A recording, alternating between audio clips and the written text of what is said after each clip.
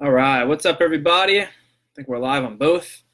What's up, everybody? My name's Tyler Dunn with Dunn Deal Investments, LLC, where the deal is already done. We're on episode 95 of Goals and Updates. Just want to get Instagram updated. We're on 95 episodes of Goals and Updates. See if I can fix this audio. And we're aiming for 100. We're almost there. We're 5 episodes away. I feel pretty good. Like today, I haven't really felt that great for multiple reasons of things going on. But today, or right now at least, I feel really good. Only for the fact that I got some food in my system. I'm ready to go. It's episode 95. I get pretty amped when I do these podcasts on goals and updates. And since I'm almost at 100, Wednesday would be 96. 8. So in 2 more weeks, we should hit 100. So I believe 2 weeks from Wednesday would be the 100th episode because I do 2 a week. So unless I get a guest on here and I end up doing like an extra episode because it didn't fall on a Monday or Wednesday, which will probably end up happening, the next person I'm trying to get on here is my friend Riker, who I definitely want to get on here. That's definitely a goal of mine for goals and updates, to get a featured or guest host or co-host, as I should say. Definitely get my friend Riker. I've been reaching out to 2 other people right now to see if I can get them on because they live close. I know the one person still lives in Coral Springs. I don't know about the second person, but the second person would actually be a better person to get on here, only for the fact that I haven't talked to that person in a long time. The other person, the first person I'm kind of mentioning, not Riker, but the other person, the 2 people that I'm mentioning, the one person would still be a good person to put on the podcast.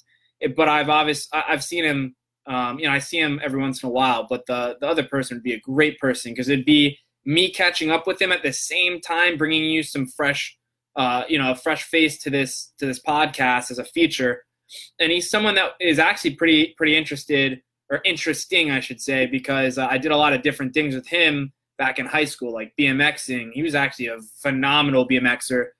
He did a lot of cool things that, I didn't. Some of the stuff I did with him, but most of the time, I didn't really do some of the stuff with him. So he'd be an interesting person to get on this podcast.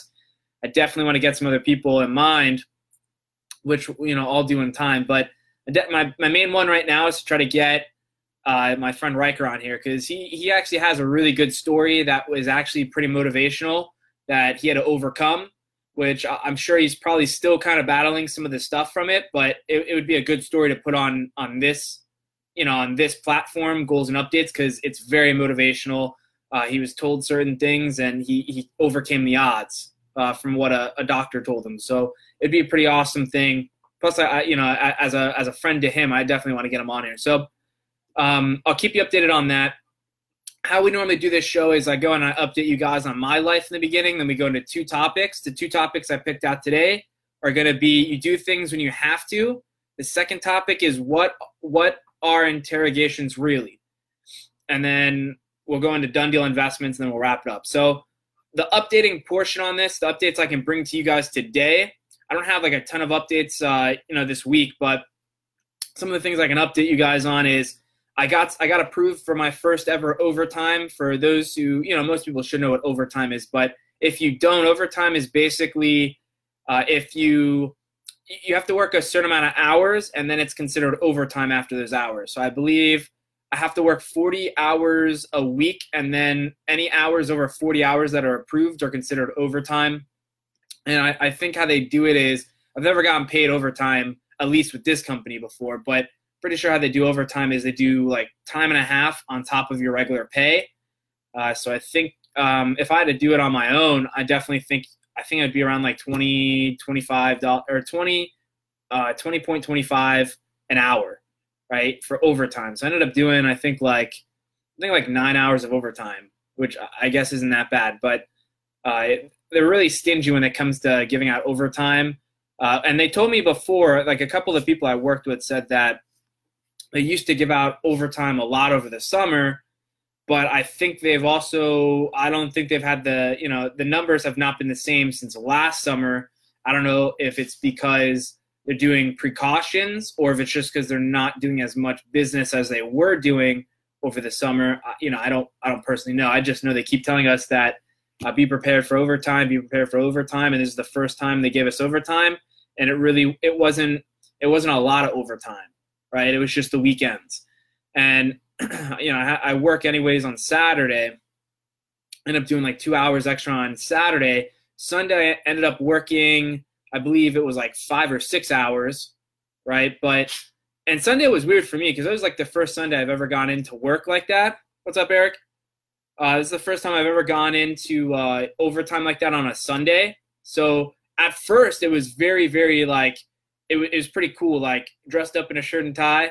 And I got criticized for that hard because there's a lot of people doing overtime at my company, in my department at least. I think my department was the only one doing overtime, but everyone was basically there besides maybe like a handful of people. But it was funny because they're like, yo, it's Sunday. Why are you wearing this shirt and tie? And I'm like, it was kind of funny too because I told them straight up, I'm like, yo, the reason I wear the shirt and tie is because I do what you're not going to do. So I'm like, I know you're not going to wear the shirt and tie, so I wear the shirt and tie. And at first he didn't understand what I was talking about. He's like, what do you mean? He's like, of course I'm not going to wear a shirt and tie. He's like, I don't want to wear that. And I'm like, exactly. That's why I'm wearing the shirt and tie on a Sunday, because you're not going to be doing that. So that's why I'm wearing the shirt and tie, because you're not. And I don't think it kind of resonated with him at first. I think they just kind of like laughed, but it was actually really funny because I said it to him like, yeah, the reason I'm wearing the shirt and tie on a Sunday working overtime is because you're not wearing the shirt and tie. And I just thought it was so funny because he didn't understand what I meant. And he was just like, yeah, of course I'm not going to wear a shirt and tie on Sunday. Yo, it's Sunday. It's technically a rest day. And I'm like, yeah, exactly. That's why I'm wearing it. And it was just so funny. He didn't get it. But the point that I wanted to kind of make on that is, I felt really good on Sunday going in for overtime, working extra hours, and then halfway through, I just mentally it got to me. I'm not scared to tell you that either. Like, it mentally messed me up. Like when I was working after a certain point on Sunday, and I think what got me, it wasn't even the work. It was I went on Instagram and I was looking at a feed, and the feed messed me up mentally. And so I'm still kind of battling some of that today. I don't know exactly what I'm battling today, but it's kind of like one of those things where I went through the feed, I saw something, and I was like, damn, right? I got jealous. Right? I was looking at this feed, and I got jealous at this person for posting whatever they posted. I'm not gonna blast anyone on here, but I was looking at something. And I just like thought to myself, like, damn, yo, why is that person able to go do this and I'm still here, right? So I got jealous. So it was one of those things where I talked about before on topics where jealousy is like it's the worst things you could possibly go through is jealousy, and I get jealous sometimes. And I think it's natural for people to get jealous. It's just, do you let that jealousy take over, or do you overcome the jealousy? And the whole entire day, it kind of killed my vibe. Like halfway through, I was working, and then I get a 15-minute break. So the 15-minute break, I went out and went to go eat, and that's when I saw the feed, and it killed all my energy. And it's crazy how just looking at one thing on a feed on social media will disrupt your whole entire day.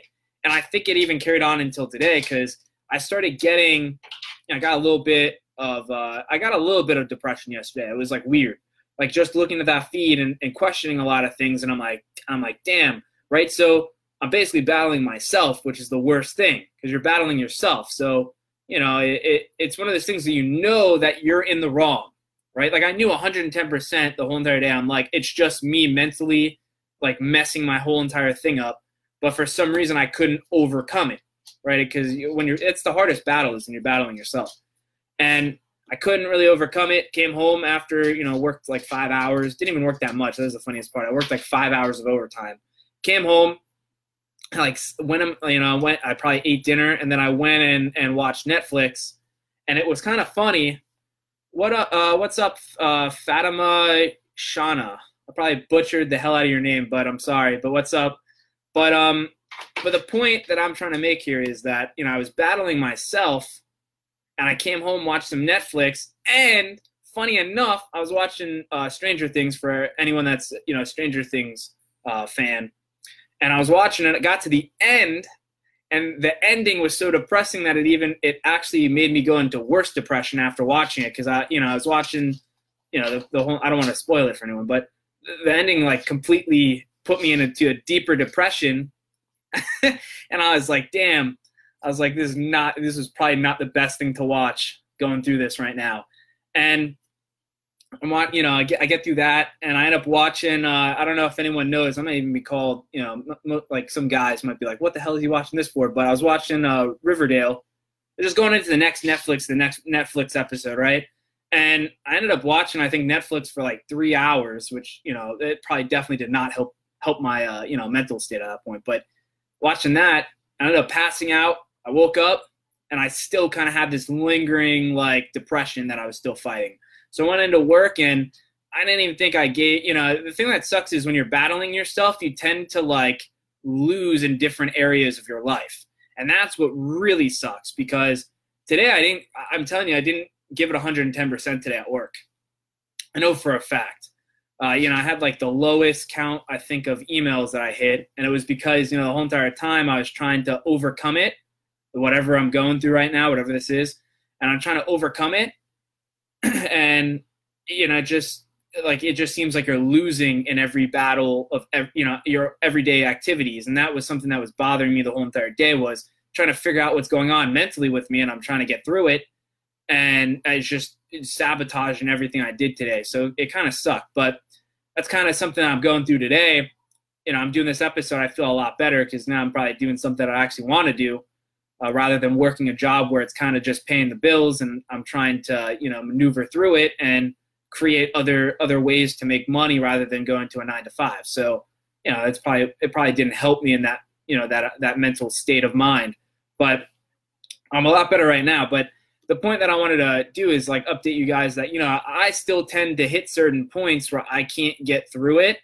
And sometimes it's a challenge. Like it's a real challenge sometimes for me.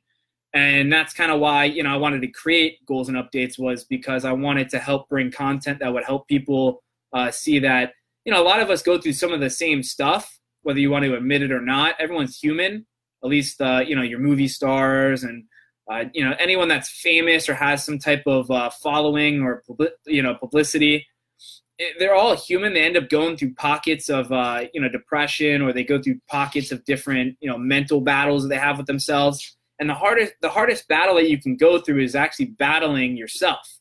It's really the hardest thing that you can go through. It's not even like the outside world. It's not, work. It's not, it's really battling yourself. Like 90% of any battle is really you battling yourself, and you're trying to overcome it and outdo yourself. And that's the hardest thing for me, is I get to these places where I'm trying to outdo myself, and then I'm really hard on myself. So if I don't achieve something, it kind of backfires on me, and I'm like, damn, I should have done this.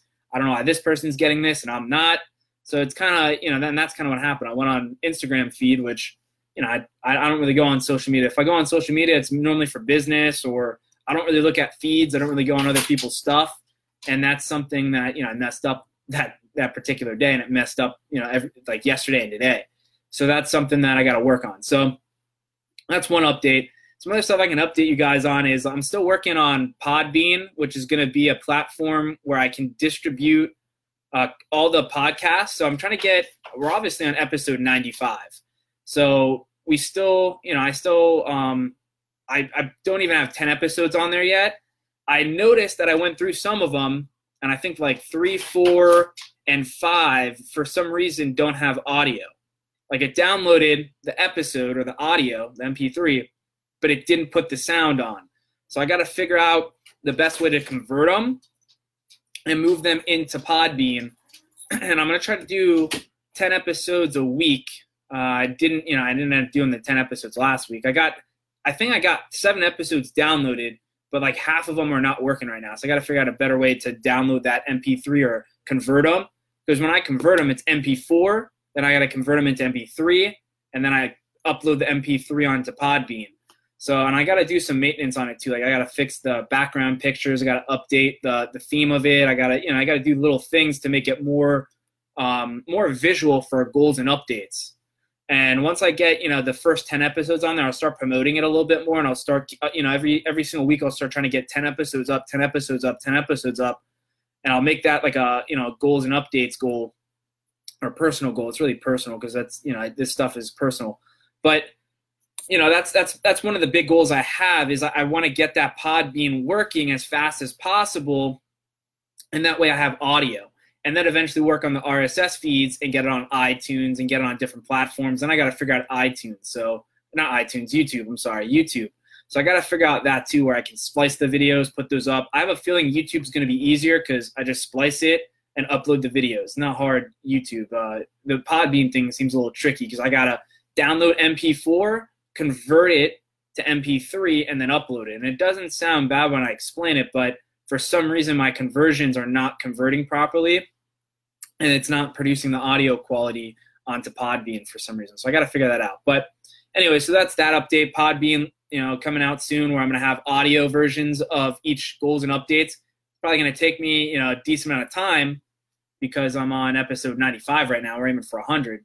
And every single week we're continuing it and producing more content. So it's going to be something where it's going to take some time. So I'll update you guys on that.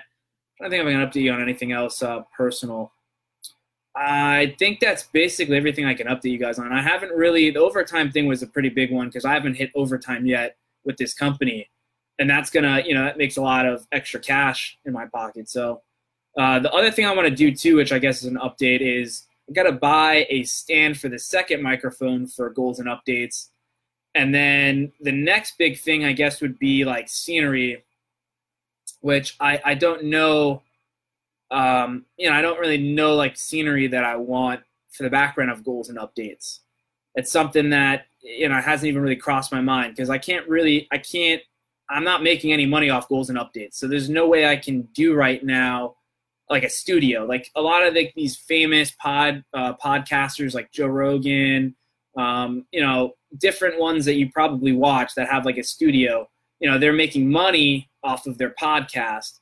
And so they can go and afford to go pay for like, a lot of them too have like a studio in their house. Like I'm sure that studio that Joe Rogan's normally in is like part of his house, right? And it's just like a portion of his house where he just has like a studio there and they just film at his studio, right? In his house.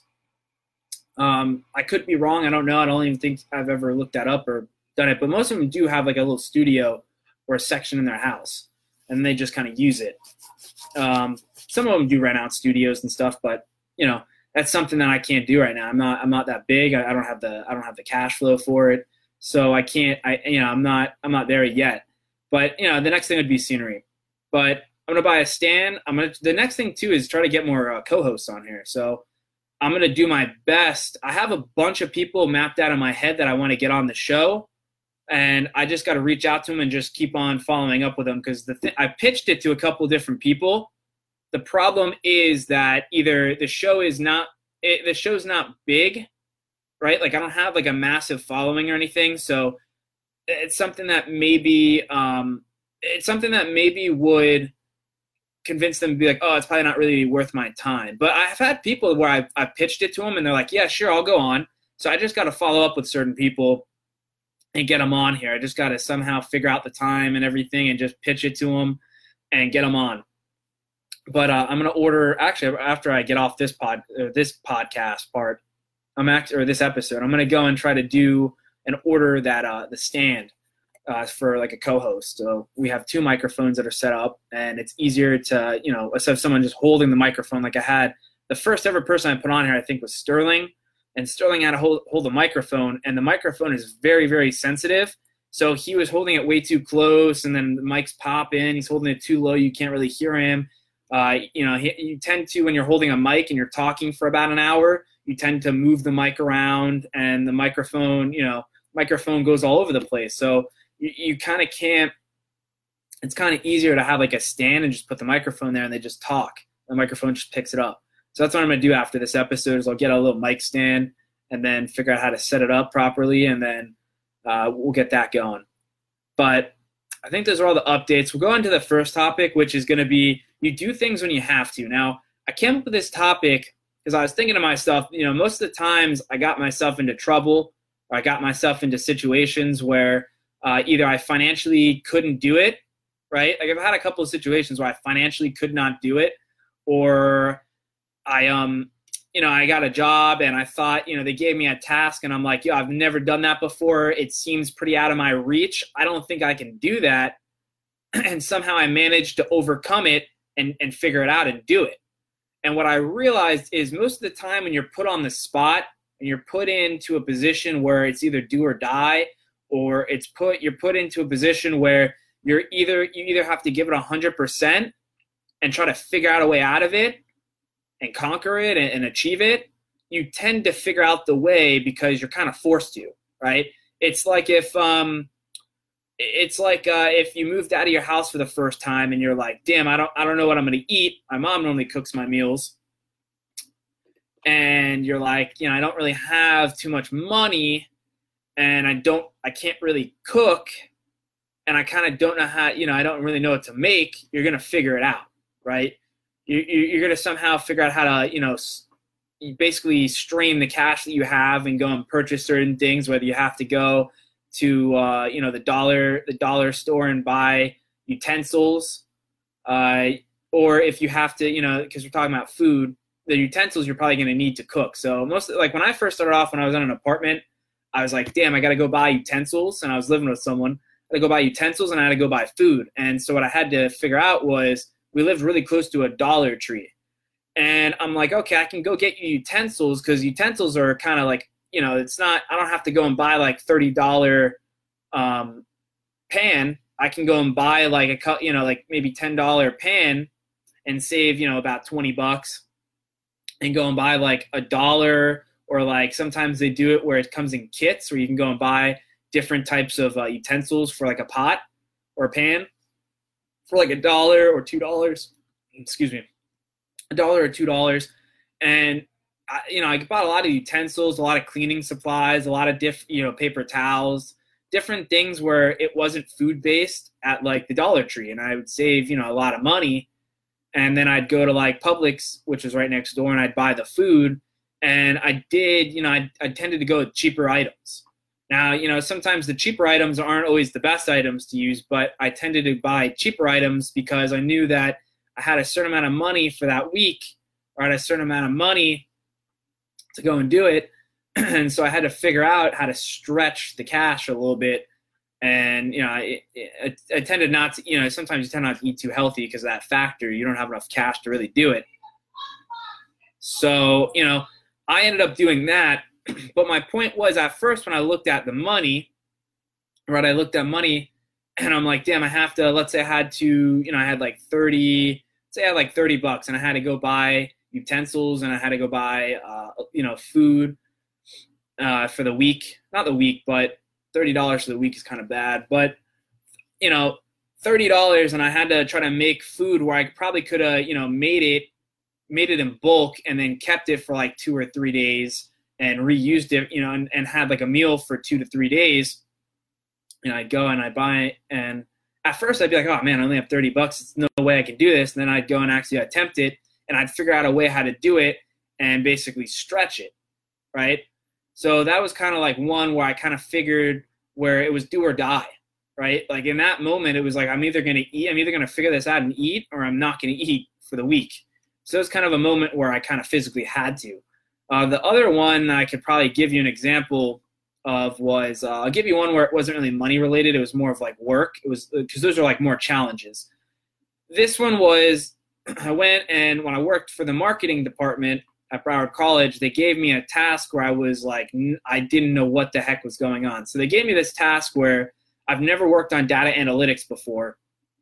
And I remember the first time they came, the person that hired me came to me and was like, hey, this is kind of what I do. I run through the data analytic portion of organic. And organic just means like it's not paid advertising. It's just organic leads.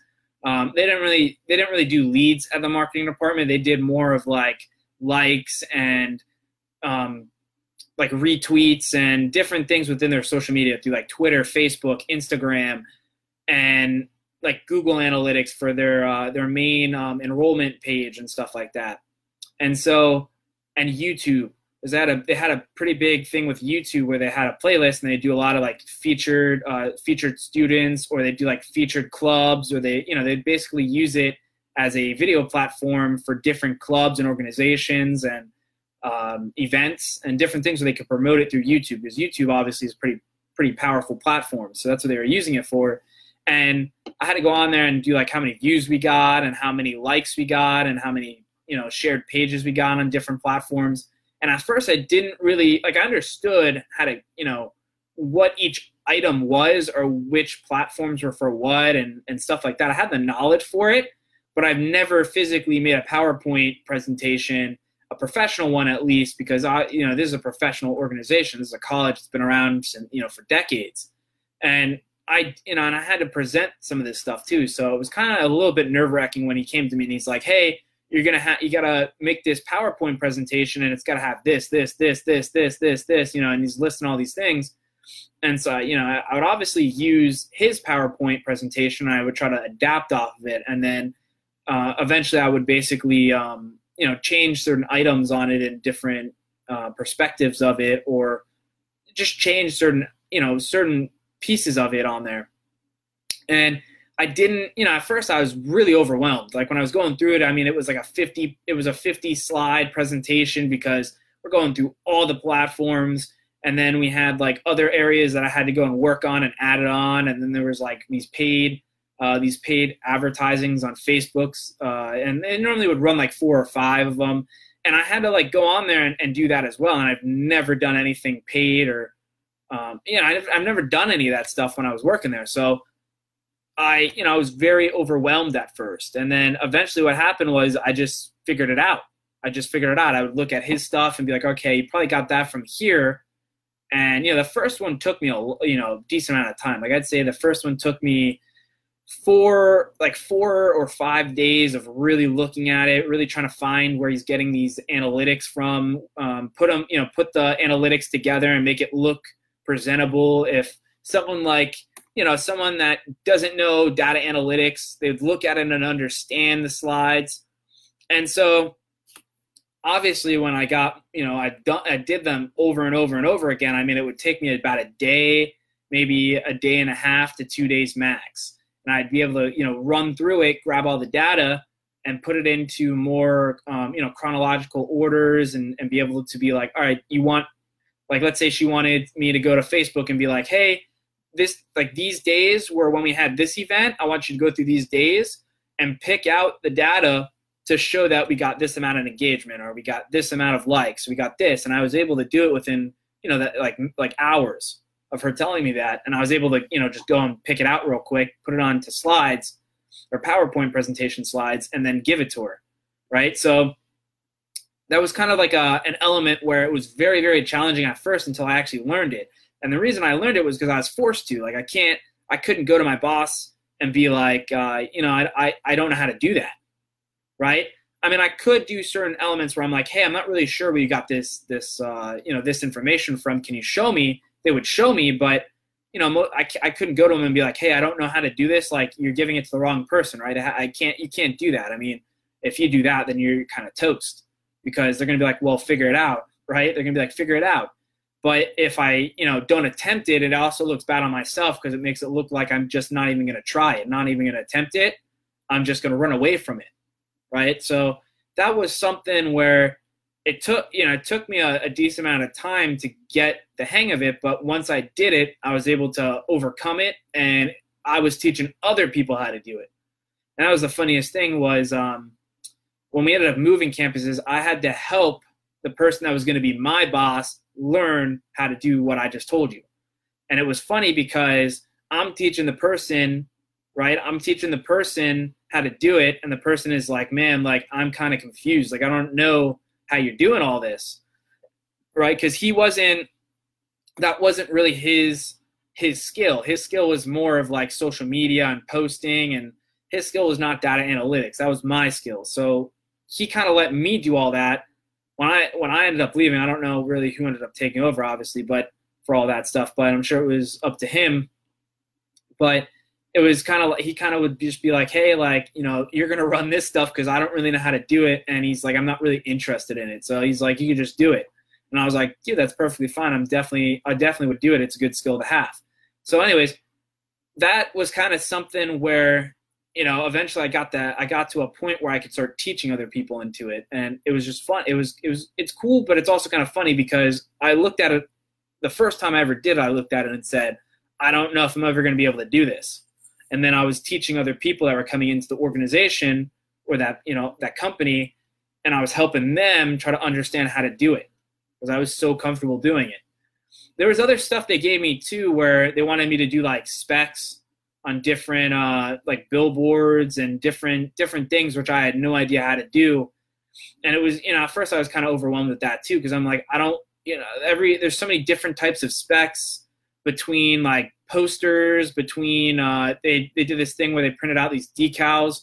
They're called they're decals, but they're for like floor decals, and they did them a lot at the college because kids would walk and they could put them in high traffic areas, and when you go to step on it, you would see it, and it would be like a text message from Sammy, or it would be a text, like they'd do like these little skits, and it'd be a decal on the floor. So when you go to step, you'd see it. It's like, it would be, it's marketing. It's like digital marketing almost, but it's not, kind of is digital because you have to print it, but it's really not digital because it's not something that's on the computer or something where you open up a device and you see it. But I would consider it probably, it would be more, I guess, like printing, but digital in the sense that you have to print it, and then it would be a big decal on the floor that you would have to actually squeegee onto the floor, which I've actually done it with this one person that was working there. We had to go out and do the squeegeeing of the decals onto the floor, which is pretty interesting too. But that was something that I didn't know how to do. I didn't know how to get the specs. I didn't know how to do all these different things, and I'd go and I'd try to get information from different departments within there. So I'd go to like student life and be like, hey, do you know like the spec size of like that of that screen that you guys have out in front, that monitor? So when we go and do digital like advertising and we put it on there for clubs or any events, like I have the proper specs for those clubs. And they're like, yeah, we believe it's about this size and this size, right? So that was kind of something that I had to do, and it was up to me. They would give me these little projects to go do, and I'd actually try to commit 110% and get the information for them, and I would try to get it done within a reasonable time. The problem with that project was that I relied on other people responding back to me. I had to go, and sometimes I'd actually like walk into offices and be like, hey, is this person in? I got to talk to them about this. They gave me a big one, which I had no idea what I was doing, but I knew I could do it, is I started figuring out I could do all these things, right? Once I started overcoming these obstacles that I knew I probably couldn't, I had no idea how to do, I started doing a lot of things that were out of my qualification ranges. And the best one I can give you was they have these portable charging stations where they're like tables, but they have ports where you can plug in any device. Like if you had a charger on you and you wanted to plug it in, or you had a computer or a laptop and you had to plug it in to charge it, you could do that. They also had these cables running through them, which were different types of chargers for like Androids, iPhones. I was trying to think, iPads, like different charging cords or ports where you'd be able to plug in different types of devices at the table. And so what ended up happening was, I don't know if like students were breaking them or if they were just like cheap cords and they ended up breaking when students were using them. But they had this part where all three sections at the campus I was working at, like all the Apple cords and some of the Android cords were broken, and like the tips of them were broken. So we were having issues where the person that was in charge of like the library or the person that was in charge of an area, where the stations were, they're having problems where like the people were getting complaints from the students that they weren't fixed and that they needed them fixed. And so what happened was, I'm like, hey, I go to my manager, I'm like, I'm pretty sure I can fix those. Like, they can't be that hard. I'm like, we have the manuals here. I'm like, I'm pretty sure looking at the manual that I can do it. I'm pretty good at following directions. I mean, I'm like, I built desks for you here, And the desks are actually probably more complex because they're in small parts. Like you have all the screws, and you have all these wood pieces, and you have these knobs, and then I'm like, I have to use a hammer, and I have to use a screwdriver, and I have to use all these different elements. I'm like, I'm almost positive on these units, you probably just have to take screws out, and then it's just a charging cord. So there's probably a port where I can plug it inside of these charging stations, and then we just buy new cords. And I'm like, I'll do you a solid, and I'm like, I'll go on Amazon, look up the cords, I'll get you pricing on it, and we'll buy it in bulk, and we'll actually save money buying it in bulk. And then I'm like, I'll just go and fix them for you. I'll go and find the manual. I'm like, you have the manual over here on this desk.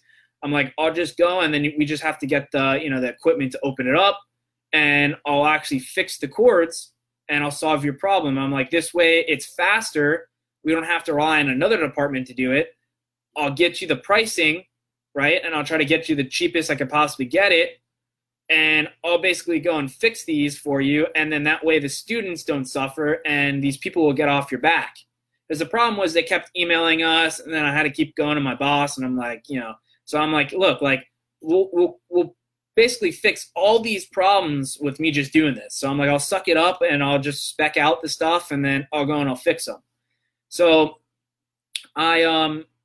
so that's what I did. I went on Amazon, I spec'd out the pricing, I would send it to her. She goes, okay, it looks good. Ordered the charging cords. Most of them are Apple, by the way. For some reason, the Apple cords are breaking. And we order them, whatever. They come in the mail because they get mailed to us directly through our department. I get them, contact the guy that, was kind of bugging us a little bit about, fixing them for the kids. Get in contact with him, make an appointment, set it up, we go. I end up trying to fix the one unit, and I had a little bit of trouble because of security keys and stuff like that, which I had to go and order. I ended up, talking to the company. I cold called the company, and I'm like, hey, here's the deal. I'm like, we're trying to get this security key, and I'm like, can't really have it. He's like, don't worry, I'll send one for free. Send it, because like we ended up buying, they're expensive, charging ports. What they basically were was, most of them, the one that I was trying to get into was a charging port or station, but it had a visual screen on it, so we would play our advertising through it.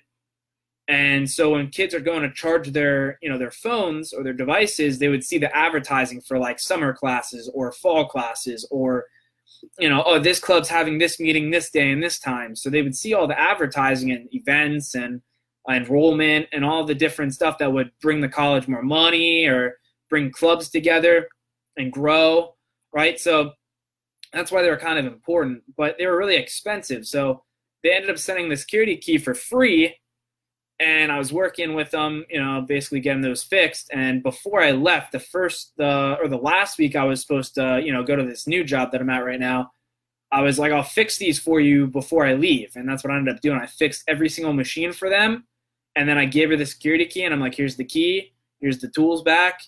And, I'm like, you should be good. I fixed all the charging ports, I fixed all the cables, and I'm like, you should be good to go. And so the point that I'm bringing up there is I knew nothing about those machines. I knew nothing about, even if I could fix it, I just knew I could do it. Right. I was thinking about it logically. I'm like, I've done this before. I've done that before. It can't be much harder. I'm like, I'm sure it's just screws that I have to unscrew. And then I'm like, it's just charging cords. I'm like, it's not like I'm trying to refigure the whole entire electronical ports or anything like that. I'm just changing out cords. So, and what I did was, I knew that would be, she would approve of that because I've done harder things for her. But at the same time, I knew that it would give me, points, because I'm like, it's basically cutting out the middleman and doing it for her directly, and then it gets the person off her back, and it makes her look good because it looked like our department went out and did it. So I'm like, it's a win-win for everyone, right? The students win, the guy that's bugging us wins because it's finally fixed. My manager's happy because I went and stepped up to the plate and did something that is not even in, it's not even in my subject line of even doing. Like, it's not data analytics, it's not marketing really. It's just, fixing cords out of this port. And so, I knew she would do it, and it would give her points, it'd give me points, everyone would win, and it would go faster. So that's why I pitched it to her. Now, that's something that I had I didn't really have knowledge on at first. I didn't know if I had the skills to do it.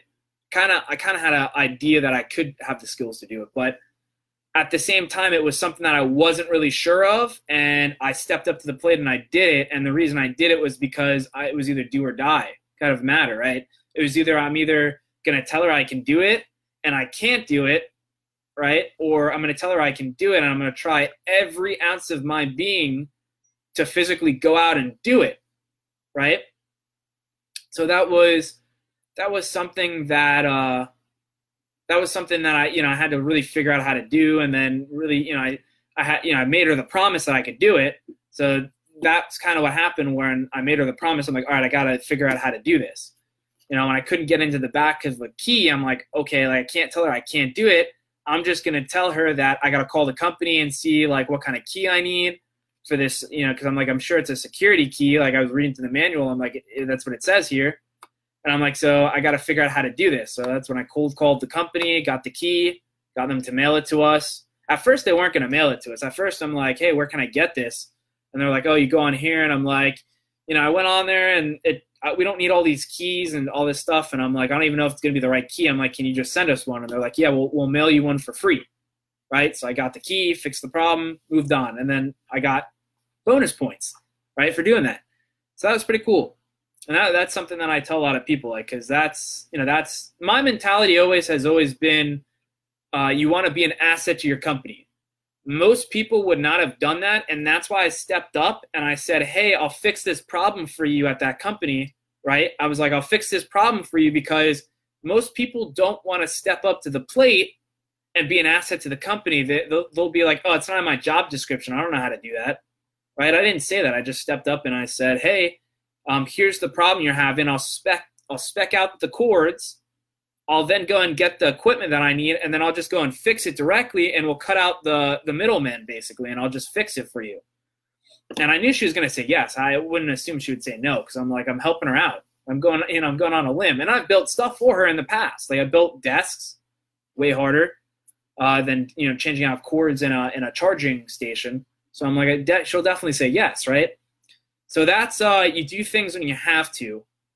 And most people can probably relate to that because, money one is probably like the biggest one, right? Like there's probably times you're like, damn, I'm $20 short on something. And then you magically found $20, or you somehow saved money and then found $20 later on.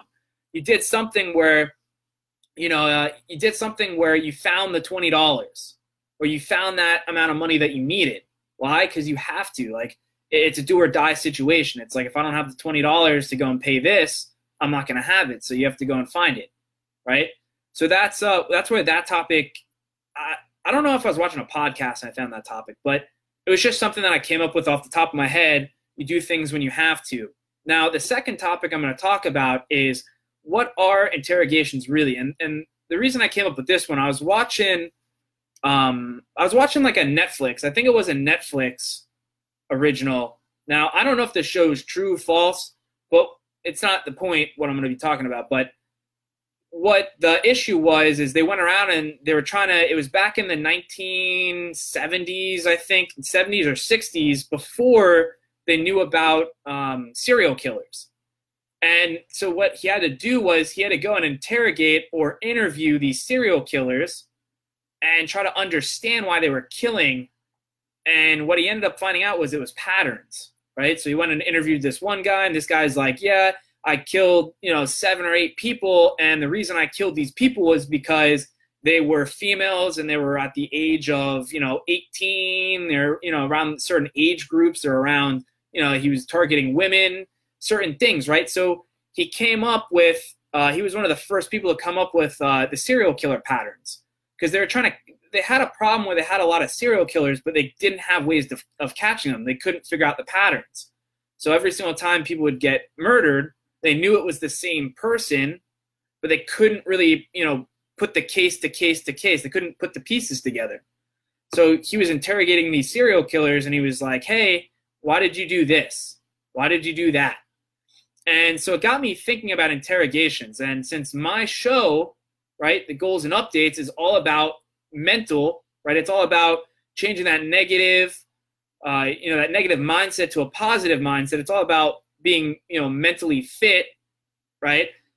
I thought about interrogations, and most people would probably agree that when you're going through an interrogation, right? Like, let's say they think you committed a crime and they're going through interrogations. They're trying to mentally get to you, right? They're trying to mentally break you down, and they're trying to mentally get to you to get the answers they want. So if they think you committed, let's say, a murder, since we're talking, I was talking about serial killers, they think you committed a murder and you go into an interrogation room with them, they're going to try to give you questions that are mentally going to kind of confuse you or mentally try to break you down. And the point of doing that is if they know they can mentally break you down, they can grab those answers, right? They could be like, did you kill this person? And then you're like, yeah, I did. And maybe you didn't do it, but they mentally destroyed you, right? You weren't mentally tough enough to outdo the storm of questions.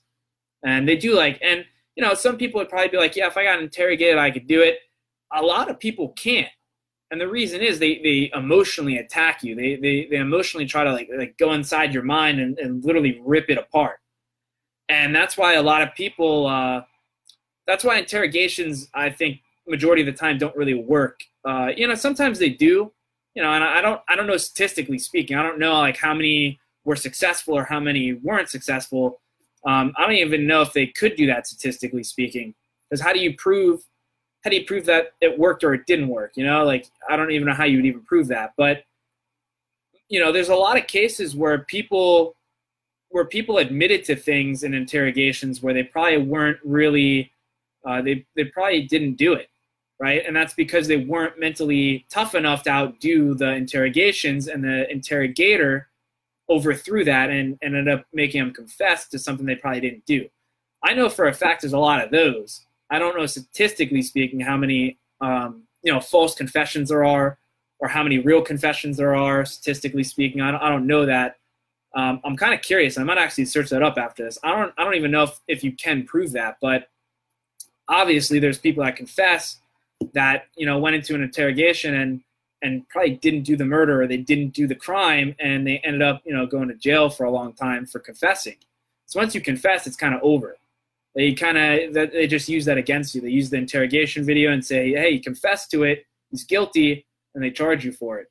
It's kind of really hard to kind of get overturn that. So that's something that I was kind of interested in, the whole interrogation thing, because that's literally what they're doing. They're literally trying to get to you mentally, and then they're trying to basically flip it, flip your mental state in reverse, so that way you start confessing to different things and they pull data from you. And that, I was watching that movie a lot, or a TV show. I'm pretty sure it's a Netflix original.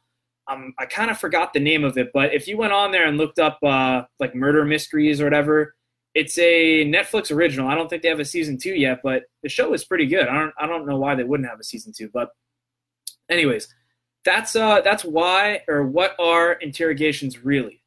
Now that one is kind of short. The reason it's kind of short is I don't have a lot of information. It's just something I thought up of. I wanted to kind of get you to think about it, because most people don't think about interrogations. They kind of just think of like crime, and they think of, a lot of people think of like trials and court, and they don't really think about the interrogation part, right?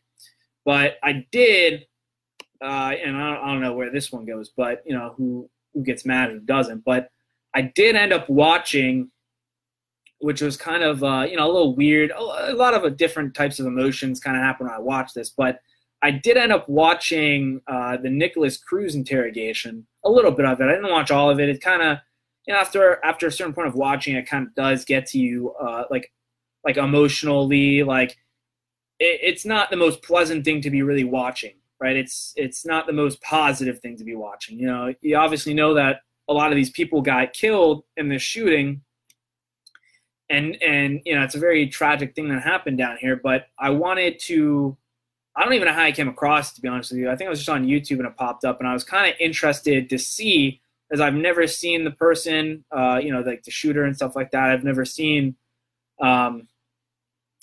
really seen any of these people before, or I didn't really know a lot of the people that were involved or the people that were in it.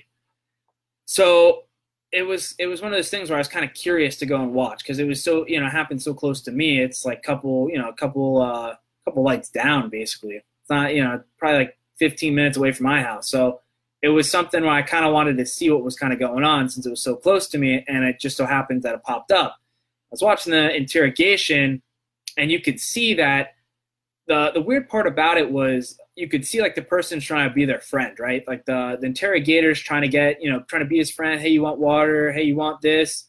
So it's kind of interesting because that's what they do. They try to buddy up with you, and they try to go, hey, like if you want this, you let me know. You want a sandwich? You want water? You want, I'll get you whatever you need.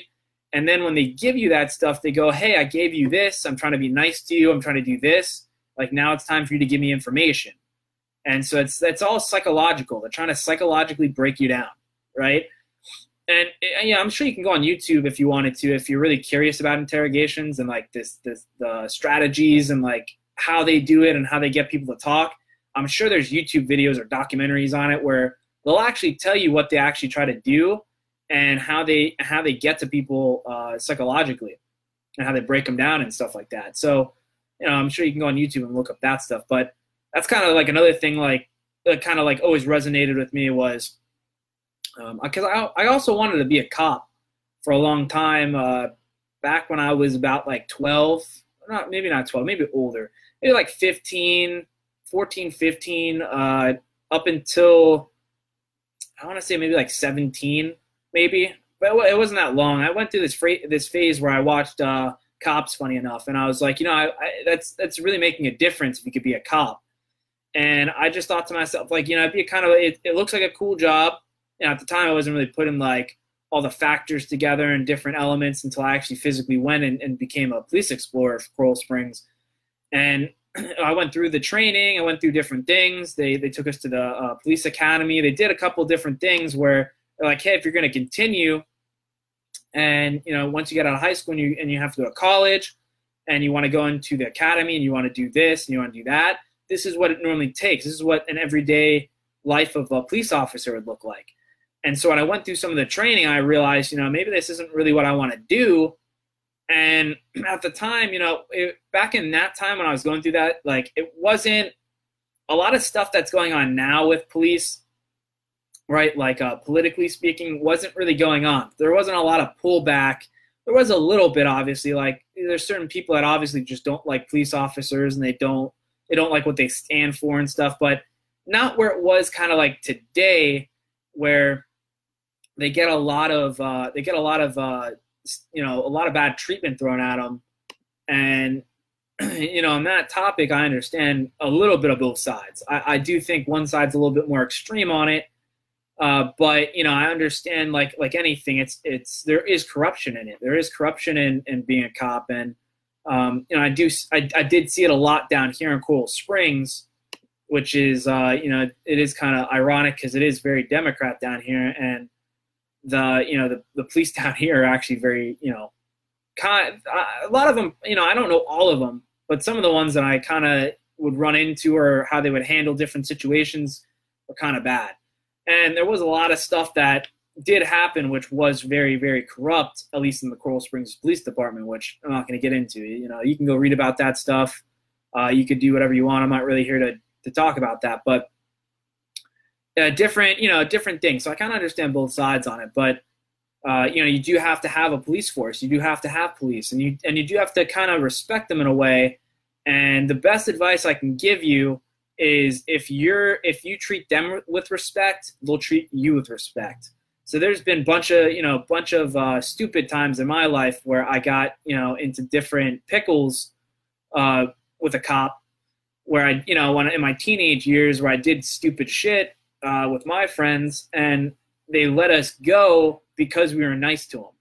And that's all I can say. And obviously that's not for every single person. It could be luck of the draw. It could be, some cops are very, very nice. And as long as you're not trying to lie to them or scam them or manipulate them, they'll work with you, and they normally let you off with warnings, or they'll give you like a minor ticket, or they'll do certain things. But I've always kind of gotten, I've kind of I've kind of like, because my personality, I kind of normally can talk to him and be like, hey, like, I understand why you're out here for this. And I'm like, but, we're just doing this. And I'm like, we're not really causing harm. We're not really doing this. And I also knew that if you did certain things, they would see that, you're contributing to society. Because most of the time, the people that normally get arrested for the dumb stuff are people that normally don't have jobs, don't have, they're not going to college, they're not doing anything. And so I knew that if I basically told them, like, hey, I'm going for this job, or I work for this company and I'm actually going to school and I'm doing this and I'm doing that, and I know this person or I know that person, and I kind of showed them that, I'm not a kid that's trying to cause problems. I'm not a kid that's trying to, like, basically go out here and rob other people or, do stupid stuff. That I'm just out here and I'm just, kind of like, I'm trying to figure my way through it.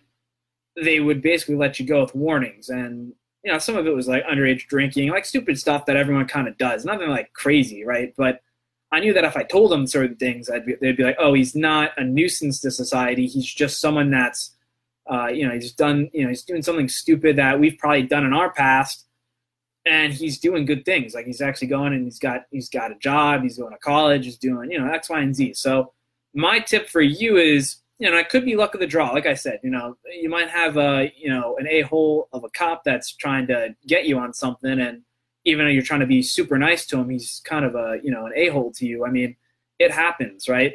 Everyone's human. I've had that happen to me too before. And ironically enough, it was a really buff black guy or black cop that pulled me over, and it was the first time I was ever scared for my life. So I understand, both sides of the coin on it, but at the same time, like I said, you still need that resource. You still need police officers. You still need certain things, and it's a topic that, eventually I'll probably cover when I do other things, but it's not something I want to go down right now. But like I said, I do understand kind of like both sides on that opinion. I might not agree with everything on one side, or I might, but you guys get the gist of it. So that's what that topic is. What are interrogations really? Now, I'm going to do Done Deal Investments, and I'll wrap it up because I do have to do a speech. It's actually what I should have updated you guys on. I'm doing this speech for Toastmasters. Real quick, I'll update you guys on it. But I got to do a topic, or the topic I'm going to do is like 3 groups that take all your money as a speech. Now, I got to go through pathways after I get off this. Probably, I'll be honest, I'm probably going to try to hit the gym first. I just want to get that over and done with, get to the gym. And, I'm trying to meet my weight goal. I'm trying to do different things. And plus, the gym is definitely going to help me out with, trying to get through this stage that I'm going through right now. Just working out on myself, working on myself, basically going to the gym, running, take some stress out. But I came up with this topic a couple of days ago where there's normally 3 groups that take all your money. And it's government, banks, and Wall Street. And the reason for it is not the reason for it, but those are really, if you really think about anything you do, school, debt, investing, it's those 3 groups that make the most, those are the groups that are in every single thing that society tells you to do, or that your money is mostly tied into at some point in time. It's these 3 groups that make a lot of money off the individual. So, I was going to go through and do you got to create a structure to present that topic or that speech tomorrow. I'm pretty sure I'm a speaker tomorrow. And so that's something I got to do. So I got to wrap this up as soon as possible and get that done, go on pathways. By the way, real quick, if anyone does want to go to, Toastmasters, you can go to the meeting tomorrow. It's at Denny's. It's in Fort Lauderdale, but it's at the Denny's on the intersection of Powerline. I believe it's Powerline and Oakland Park. Oakland Park, right? I think it's called Oakland Park. Is the other street that the intersection connects into. But if you want more details, just reach out to me, and I'll actually send you the address of where we go. And it's at Denny's on the corner of that intersection. So if you want to just go as a guest, check it out, see if you want to, participate in the club. It's all about public speaking. So what I'm doing right now is what that skill is going to help you be able to talk in front of, and actually probably be better than what I'm doing right now on the podcast. It's actually going to be able to give you that skill to physically talk to live individuals, like go on a stage and talk to like hundreds and thousands of people, be able to go and present things to your boss, be able to go to present things in meetings on PowerPoint structures or slides.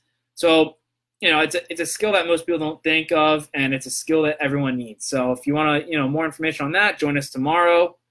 It's at 7 p.m. It goes from 7. We normally get done around 8:30, probably like 8:30. So normally like an hour and a half. So reach out to me if you want more details on that. So we're going into Done Deal Investments right now. So for anyone that doesn't know, my name is Tyler Dunn. I own a company called Done Deal Investments, LLC, where the deal is already done. This company is designed to help a distressed seller and put them in with an investor. So that's why the slogan for Done Deal Investments is where the deal is already done, because my company is creating the deal for the seller and for the investor. Now, the type of situations that the seller would be in that this would probably most likely work for, I shouldn't say most likely, will work for, would be if you have liens in your property, if you have job transfer, if you have, you're going through pre-foreclosure, if you're going and you just have a lot of maintenance and you want to sell your property and you just know you probably can't get the max amount of money on the market for it. If you don't want to go through a real estate agent, you've gone through a lot of real estate agents and you don't want to go through the process of selling it, you want to sell it quick, and you don't want to have to be charged commission fees, or a commission fee, I should say, Done Deal Investments would be the best one for you to do, to sell it extremely fast for a quick cash offer with a already preset buyer or an investor. Now, or there's two other ones that I missed. Foreclosures, if you know anyone that owns like a small bank, where they just own like a small bank and they're trying to get rid of all their foreclosures or just losing a lot of money on that asset and they just need to get rid of it. That's where Done Deal Investments would help. The other one would be like if you inherited a property and normally it's from a loved one and they normally don't take care of the property, so there's a lot of maintenance, that's where Done Deal Investments will be able to help. Or if you're going through a messy divorce and you just want to sell the house fast, split it down the middle, and basically buy out the other person, basically by splitting the profits down the middle and giving it to the other significant other, right? Or the partner, the person that you're trying to get the divorce with, and just give them the other half of the house, or the kind of messing this one up a little bit, but the sale basically.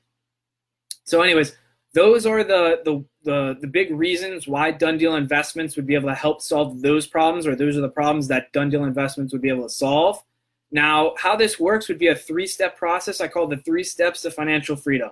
The first step is you have to contact Done Deal Investments.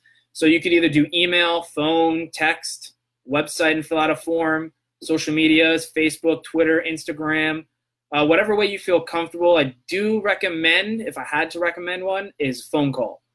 Just because I have to ask you some basic questions like the condition, the different conditions that your property are in. So if you have broken windows, roof damage, mold, the price of the property, if you know what it is, and just like other questions where it's going to ask you basically what problem you're trying to solve. So out of all those things that I listed, whether you're just trying to not use a real estate agent, whether you're trying to get out of pre-foreclosure, liens, divorce, any of that stuff, that's, I have to know so I can help you get out of that situation or that problem and solve it for you.